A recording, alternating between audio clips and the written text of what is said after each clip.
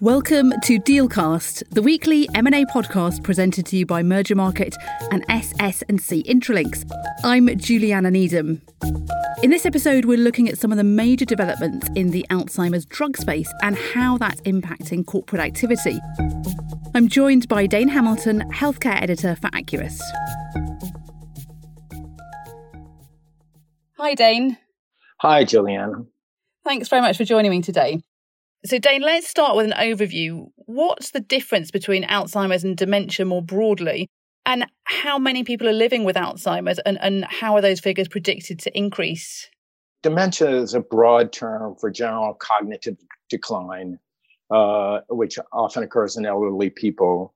Alzheimer's is a more specific disease with more specific traits that affects something around 60 to 80% of dementia patients. According to the Alzheimer's Association. The disease affects somewhere around 6 million people in the US alone, with something around 35 million worldwide. So it's a big problem. And with the aging population, it's expected to grow. Some estimates put it at maybe around 8 or 9 million by 2030 in the US and 100 million patients by 2050 worldwide. So it's a massive burden to the healthcare system. Some estimates put it at 600 billion in direct and indirect costs for treatment, care, hospitalizations. But it's also devastating to the families that care for patients. In advanced cases, the patients may not recognize family members, can't function, are basically alive, but not really alive. So it's a real crisis. Yeah, and it's one that I have personal experience of because my mother had Alzheimer's and she died 3 years ago. It's tragic. So naturally, with this huge market, a lot of the big drug companies have spent billions of dollars on clinical trials to develop new treatments for it. And a lot of that money has been flushed away because the drugs have basically failed to show any benefit. So can you run through which drugs are currently widely available to treat Alzheimer's, but what are their limitations? There's been a really dearth of effective treatments for Alzheimer's. It's really an extremely difficult disease to get treated because it's inside the brain, and nerve cell damage is one of the hardest disorders to treat. So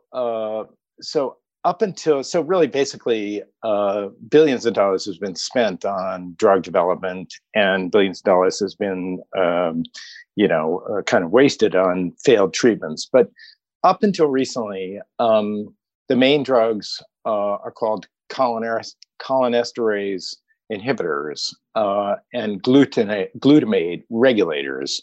Cholinesterase inhibitors include Aricept and Exelon, and they're pretty good selling drugs. They've been on the market for a number of years. I think Aricept is actually generic. It's made by Pfizer. These drugs improve brain function. They improve cognitive function, but they don't really treat the underlying cause of Alzheimer's. So you can take these drugs and it will improve your memory and your motor skills and that sort of thing, but you still face an ongoing decline of brain function as the disease progresses. And despite all this, I mean, the underlying cause of Alzheimer's is still relatively unclear, despite billions of dollars spent by government agencies, the National Institutes of Health, worldwide pharmaceutical companies, nonprofits. So it's really been a major issue for drug research. And so there have been some new drugs that have been developed and tested more recently. Can you run through what they are, how that science differs to what's been there before or what's been available before, and which are the companies developing them? in recent years, in the last decade or so, a lot of the research has been focused on so-called amyloid plaques, which bung up the machinery, the nerve cells in the brain, and are considered a leading cause of Alzheimer's. So basically, a lot of the latest drug research has been focused on mitigating or reducing these proteins, which kind of stick to the nerve cells of the brain. But nonetheless, a lot of drugs have failed in this area and many other areas. Of the drugs that have failed, basically include but major pharma companies like Roche, Eli Lilly, Biogen have and Johnson & Johnson have gone through major clinical trials involving thousands of people, very expensive clinical trials, but they've fallen short, shall we say? So it's been a real sinkhole of drug development, but nonetheless, it's a huge market. But there has been a major breakthrough this year, hasn't there, with FDA approval of Biogen's drug, which is the first drug that slows the progression of Alzheimer's. Can you tell us a bit more about that and how significant that is?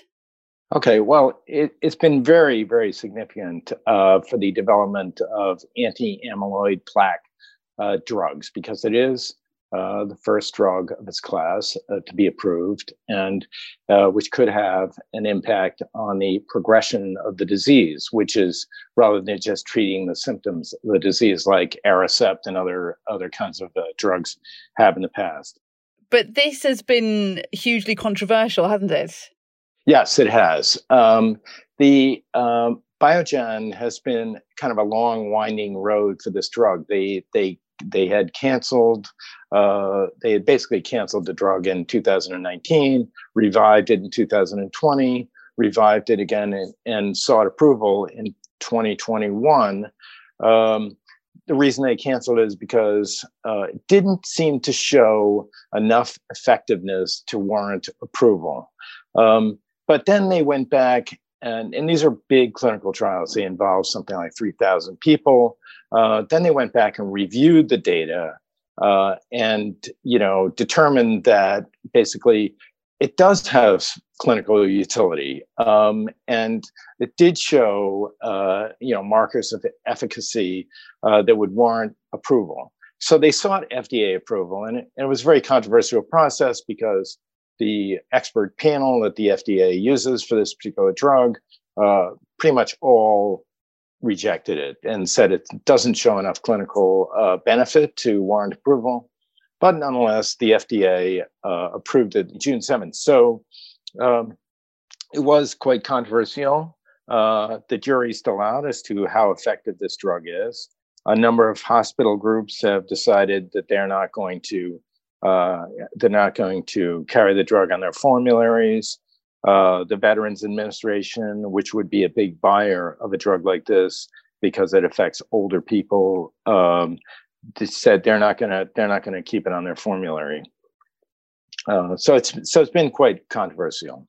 And what kind of impact is the approval of this drug from Biogen going to have on the corporate landscape in the space in terms of investment and other types of corporate activity?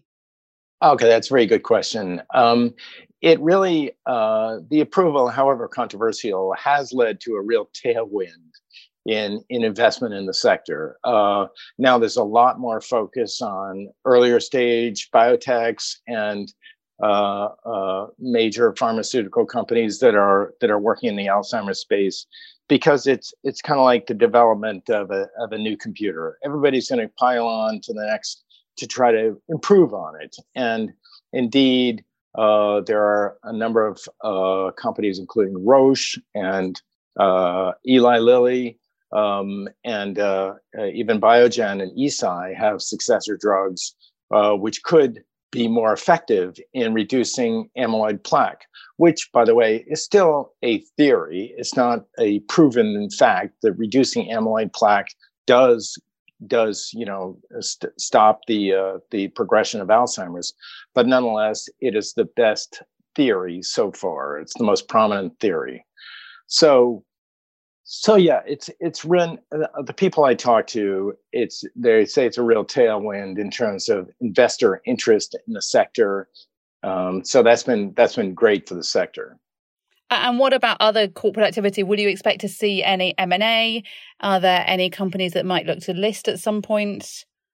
Yeah, definitely.